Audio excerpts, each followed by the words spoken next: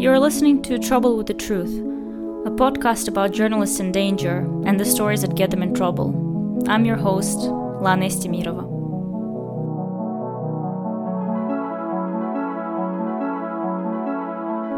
On 26th of August, Daphne Caruana Galizia would have turned 56. A fearless journalist who exposed dark depths of Maltese corruption was killed by a bomb in her own car. Daphne's death has left a lasting impact in Malta, resulting in mass protests, several arrests, and high-profile resignations, including that of the Prime Minister Joseph Muscat. But the case is far from being closed. Every step of the investigation has been obstructed by interventions from power holders, who are frequently the subjects of Daphne's investigations. In this episode, I wanted to explore the current state of independent media in Malta. I spoke with award-winning journalist Caroline Muscat, the founder of Shift News, the only independent outlet in Malta that doesn't take the money from advertising or the government. Funded through public donations, Shift News carries on Daphne's legacy by exposing corruption, backroom deals, and holding government to the account. Caroline told me about what it was like, setting up a fully independent media, and what makes them different from other outlets. Of course, we touched upon the subject of the public inquiry into Daphne's murder. We also spoke about the role that independent journalism plays in shaping civil society, and what she and her colleagues do to protect themselves. Malta has a very particular media landscape, considering it's an EU member state. The vast majority of the media in Malta is owned directly by political parties. So they have their TV stations, their newspapers, dailies and Sundays, online news and radio stations. This controls the vast majority of the market. And then you have only a handful of newspapers which publish in English, so they don't even manage to reach all of the population. In this context, and particularly over the last 5 years, it has become far more intense. The problems, the challenges that are faced by every newsroom around the world at the moment, because of lack of funding, advertising, this kind of thing, are far more pronounced in a small market like Malta. So even the handful of newspapers that are independent newspapers are now at this point entirely reliant on government funding. This obviously has huge repercussions in terms of, the narratives, the access to information in the public domain. The Shift News was launched 3 weeks after the assassination of journalist Daphne Caruana Galizia, which a brutal assassination that shocked the country. And it was launched because we felt that we had to give a response to the perpetrators, that you can't kill one of us. So it wasn't a platform that was developed, with a business model, years of planning and this kind of thing. We literally just jumped into it.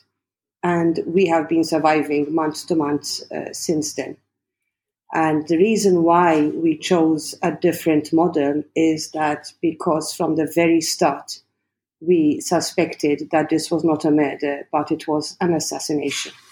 And therefore, we wanted to be completely independent from any kind of political influence or interference, so that we could do our job. So this is literally a people's portal. And I wanted to ask you more about Daphne, because when I was reading about her life and about her horrendous murder, I couldn't help but see parallels with the stories of Anna Politkovskaya, the brave journalist who was also a close family friend who was killed in Russia, and then the murder of my own mother, who was killed in 2009. It's not just a murder. It's not just a tragedy for a family. It's something akin to an earthquake or a hurricane that has a lasting impact on everyone in the epicenter. And I just wanted to ask you, how are you and your colleagues coping 3 years later, and what impact has it had on your own work?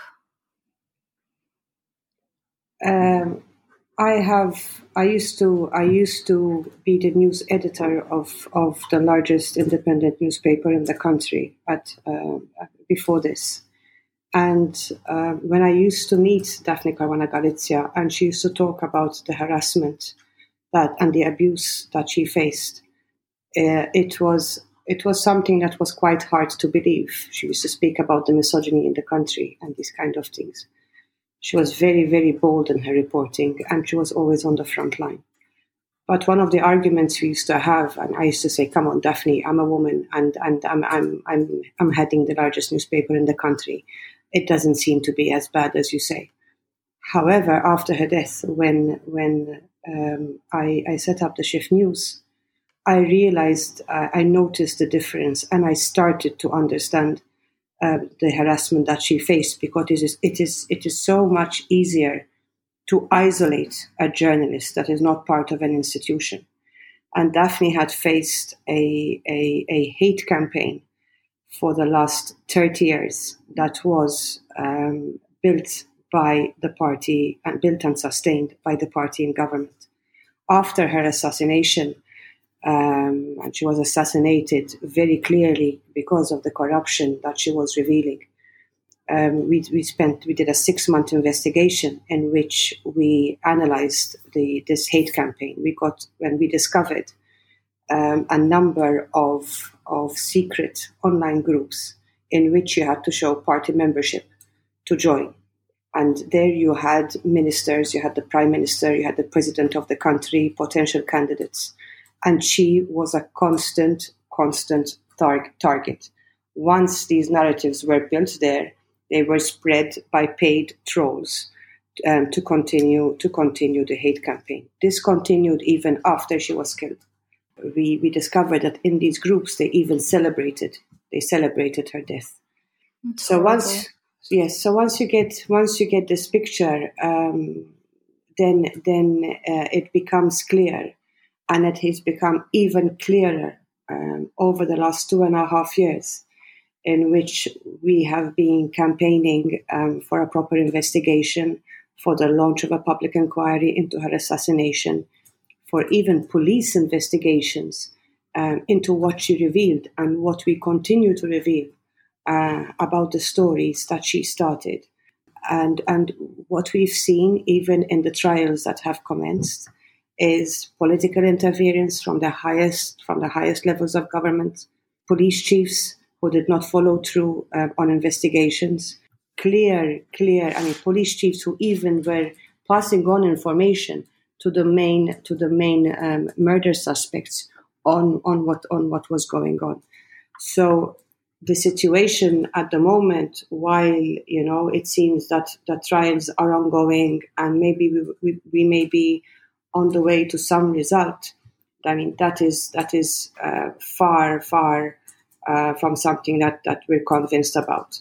It is, the more we reveal, the clearer it becomes that there is a clear interest in the truth not emerging in this country, which obviously creates a huge problem for investigative journalists who are trying to work here. And what's happening with the public inquiry now? Is it stopped because of the pandemic, or is it ongoing? There was a break for a few weeks while the country was in lockdown in March and April. Things are proceeding now. It is through the public inquiry that we are really understanding different connections in terms of the network between politics and police and institutions in the country that continued to cover up this horrible crime. What the public inquiry will reveal does not necessarily mean that any real change can happen, because it can only create these links, connect the dots, but then ultimately we still depend on the people who are governing the country to create any change from any outcome. And the problem that we've had, Malta closed 2019 with 2 months of daily protests on the streets calling for the resignation of the Prime Minister, his Chief of Staff, and key ministers. These people did eventually resign, but the people who are put in their place, it's still people who are, the ministers are still people who were in the former cabinet, and the Prime Minister we have now is somebody who is appointed by the former Prime Minister. And he's a son of an ex-president, isn't he, Robert Abela? Yes, there were two contenders. There was the other opponent, the other contender was a clear favorite. Then it was very obvious that the former Prime Minister put his weight behind the current Prime Minister, and he was elected. So Prime Minister Robert Abela has not created any real change in the country in terms of the realities and the challenges that journalists face in the country. There has been more money thrown at the problem, but all that does is silence more and more journalists. There is only a handful of journalists in the country who are doing proper investigative journalism, in which case it becomes very easy to target them, discredit them, isolate them. Reporters Without Borders was testifying before the public inquiry only last week, and it was made very clear that the hopes that they had with a change Prime Minister have led to absolutely no change. Yeah, actually, Reporters Without Borders ranked Malta 81st in the World Press Freedom Index, and it kind of fell 4 places since 2019. So I wanted to ask, what's it like operating in this environment that's increasingly hostile to independent journalists, and what kind of challenges are you facing at the moment that make it difficult to do your job? The only way we can function in this country is to collaborate with international newsrooms, which we do on a regular basis. We continue the investigations that Daphne Caruana Galizia started, and we take them further. But in terms of being able to report on a day-to-day basis in Malta, that is close to impossible for us. We are not even given access to government events, government functions, so we are not able to ask questions. It is the denial of access is totally in breach of the law, because they are requiring us to register our website with the government, which is against the law, and we refuse to do it. And it is the reason that they use to continue denying us access. Even government press cards, etc., are still government approved in this country. It is again a system that we refuse to buy into. So, in order to maintain our independence, we continue to set the agenda in terms of the investigative stories that we take up that then become difficult for the government to ignore. Could you tell me some more about the kind of investigations that you're covering at the moment with Shift News? Two of the major investigations that we've been running, one of them concerns the privatization of our public hospitals, in which we have not only identified, first of all, revealed the hidden funders, investors behind the deal, which had been kept secret from the Maltese public. We exposed the corruption and the offshore companies behind these deals. And when we had first revealed these findings, and there was a request by a civil society organization for a magisterial inquiry into our findings, because the police have not been moving on anything that we reveal. And please keep in mind that every time we reveal an investigation, every time we expose a criminal, and the police do not act on it, that every single time that makes us more and more vulnerable. So civil society organization requested this magisterial inquiry into 3 of the ministers involved in signing the deal. The ministers' reply to the court included an entire page in which they attacked me personally, attempting to discredit me and saying this is all political, this is part of an agenda, it's all based on lies and fiction. The typical narrative that is used anywhere in the world to discredit investigative journalists. But 2 years later, and in fact only a few weeks ago, the National Audit Officer, the Auditor General, released his first report on that investigation and proved that what we had revealed was correct. It was a predetermined deal intended to benefit a few people to the detriment of the Maltese public. Again, there is, even with a report of the Auditor General, no action has been taken by the police or by the authorities to reverse this deal or to even question and interrogate those involved in signing it. So that's one example. Another investigation that we have been working on involves the Electrogas deal, which the suspected mastermind of Daphne Caruana Galizia's assassination, Jürgen Fenech, is linked to this Electrogas deal, and we found that the deal was replicated in Montenegro in a very similar way. And again, we have the same companies linked to the mastermind behind her assassination.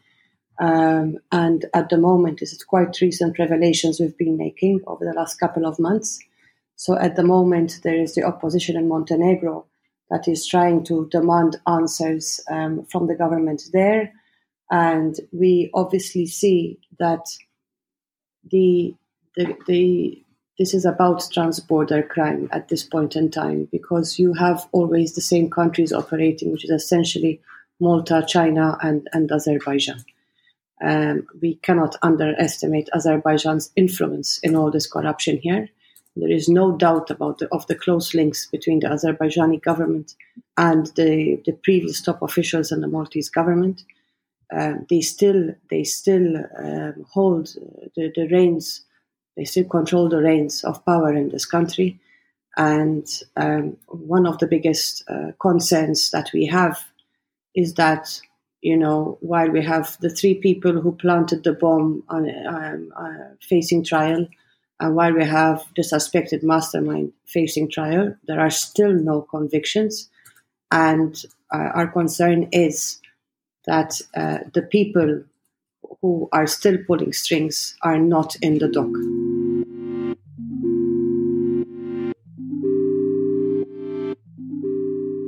Caroline, these scandalous stories that you're telling me, they definitely seem to be contrasting with this paradise-like images of Malta, but it seems like ordinary Maltese people are definitely not oblivious to the levels of corruption that are happening in the country. I just saw this interesting statistic is that 89% of the Maltese believe that there is a widespread corruption in Malta, and 54 respondents said that they were personally affected by corruption. And as you mentioned before, there were mass demonstrations followed Daphne's murder. And 2 years ago, there were demonstrations calling for resignation of Joseph Muscat, the then prime minister. And it seems like there is a strong civil society in Malta, and a lot of people are aware of what's going on. And because of Shift News and other independent media, you're doing a great job at educating people. Do you think there's been a shift in people's consciousness over the last 3 years? And do you think it can somehow translate into politics, that it can break this kind of binary politics between the two parties, and kind of maybe more independent candidates can come through and actually make the change happen? Or am I being too naive? No, I think the achievements of civil society following Daphne's death is really, really quite remarkable, especially in a country like Malta. And the reason for that is that Malta has a pretty undemocratic electoral system. It is dominated by 2 political parties, in which power shifts from one to the other. Mm-hmm. So whenever there has been a kind of public protests in Malta, they have always been led by one party or the other. So one of the leaders of these 2 parties says to the people, we're taking to the streets, and the people follow. In this sense, the government had an unprecedented majority in the last couple of elections, and that has literally devastated the opposition. So, with the absence of an opposition, it was very difficult to actually get tens of thousands of people to be protesting on the streets, because they are not used to follow a civil society organization, least of all a civil society organization that was set up, within the last 2 years. So in that sense, that achievement is remarkable. In terms of real and effective change, Malta needs to be seriously looking at democratic reforms. The work of investigative journalists and civil society, as well as the family of Daphne Caruana Galizia, which has sustained, an incredible campaign throughout since she was killed. The family has not even been able to grieve. They have been fighting from day one, and they have not stopped.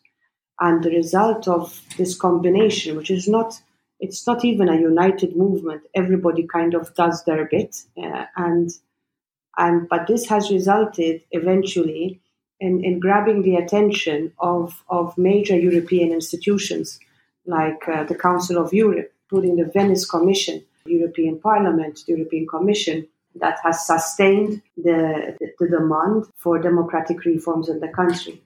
However, what we saw only last week is that the Prime Minister was saying, yes, we are meeting the Venice Commission recommendations on constitutional reforms, because one of the main problems in this country is that there is far too much power in the hands of the Prime Minister. It's democracy on paper, but in practice, it's a dictatorship in that sense. And then, while it was rushed through Parliament because we have a Moneyval assessment expected soon. So these reforms were rushed through Parliament, saying that the Venice Commission approved them, etc. We contacted the Venice Commission and said, is it true that you have approved these reforms? And they said, no, because our next meeting on Malta is in October.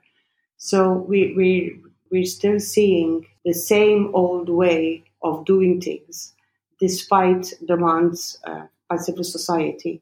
The bills that were rushed through Parliament were not even presented to, let alone discussed with civil society.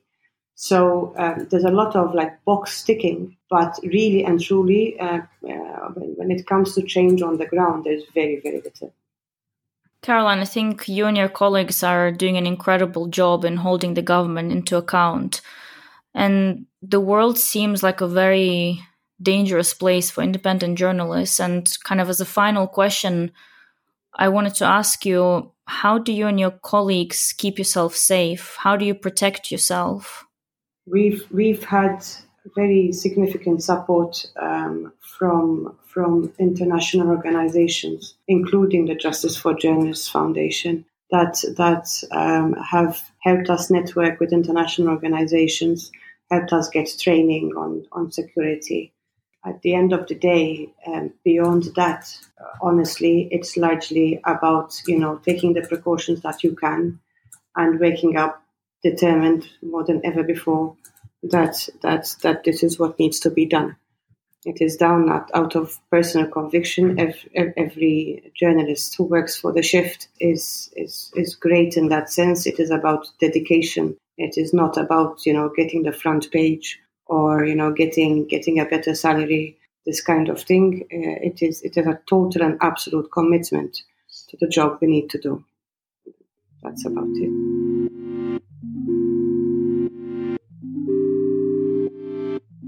If you want to find out more about the latest developments in Daphne's case, please visit theshiftnews.com. You can also get updates on our Justice for Journalists website. As I mentioned before, Shift News are funded through public contributions, so if you enjoyed this story, please consider a subscription or a small donation. In the midst of a global pandemic, independent journalism is more important than ever.